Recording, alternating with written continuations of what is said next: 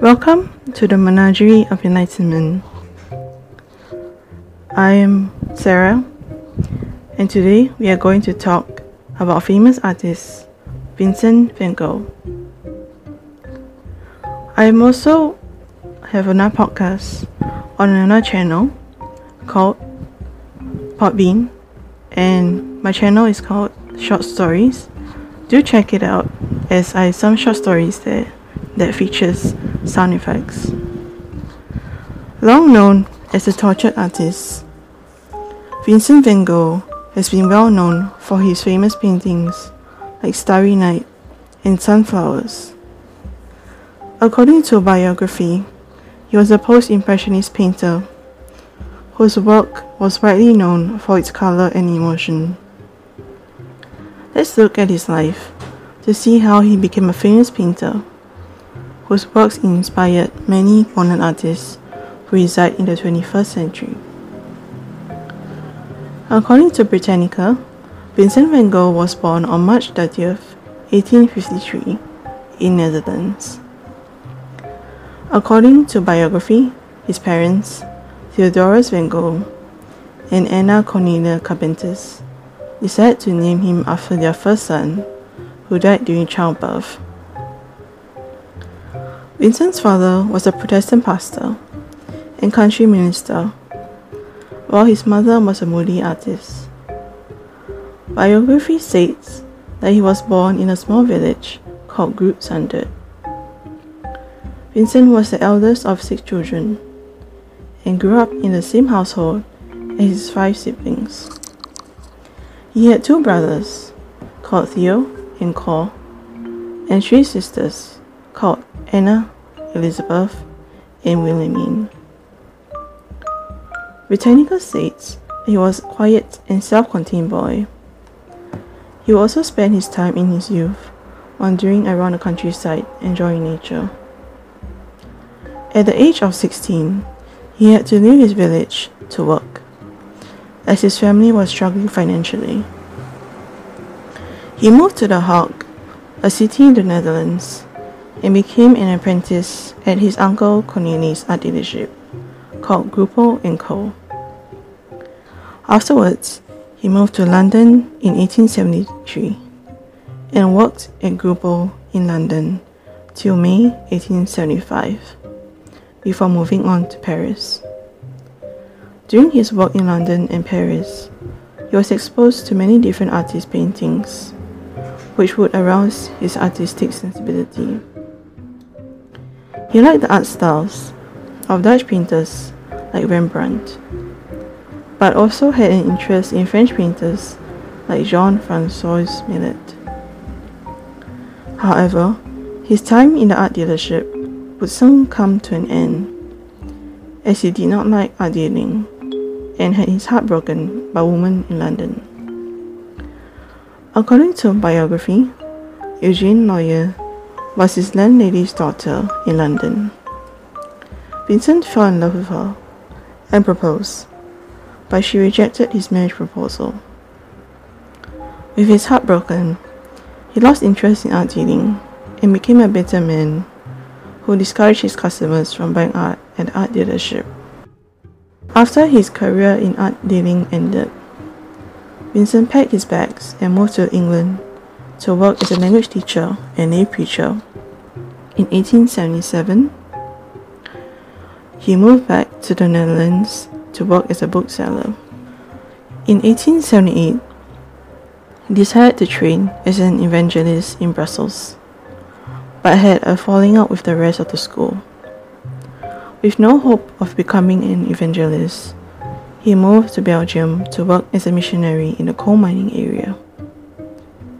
After giving away all his clothes in an impassionate moment of spirituality, the church there told him that he took his preaching too literally and told him to leave.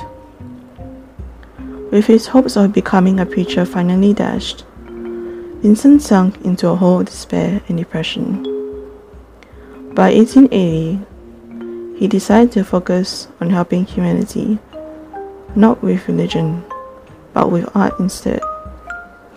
He started studying the fundamentals of drawing in the Brussels Academy with some financial help from Theo, and then moved to his father's parsonage to surround himself with nature and to learn how to capture it.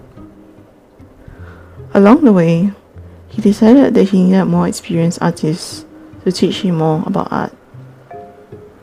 So, he worked with Anton Mauve, a Dutch realist painter in The Hague. During his time in The Hague, he met a prostitute named Clasina Maria Honig and fell in love with her. But his family did not like Vincent's relationship with Clasina, as being with her would give him a bad reputation.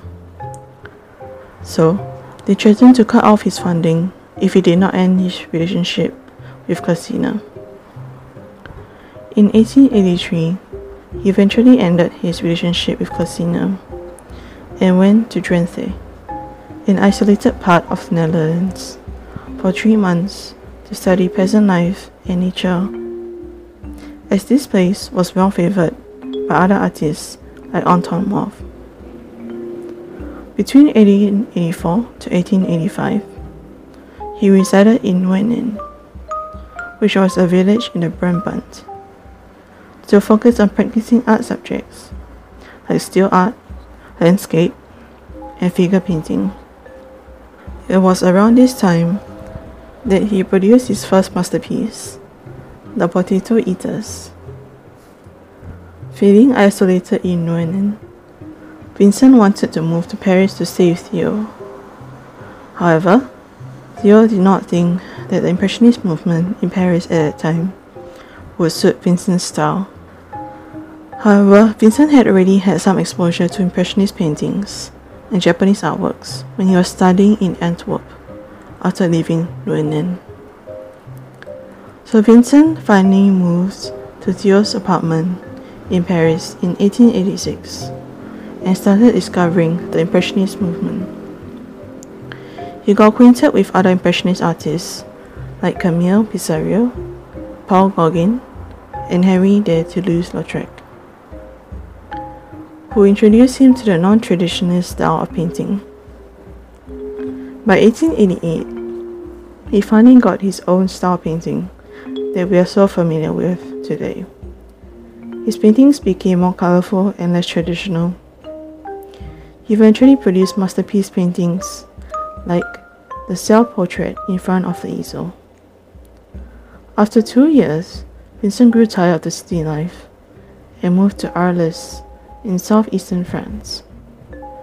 During the 12 months in Arles, he produced many colorful paintings that depicted the people, his house, and the surrounding area of Arles.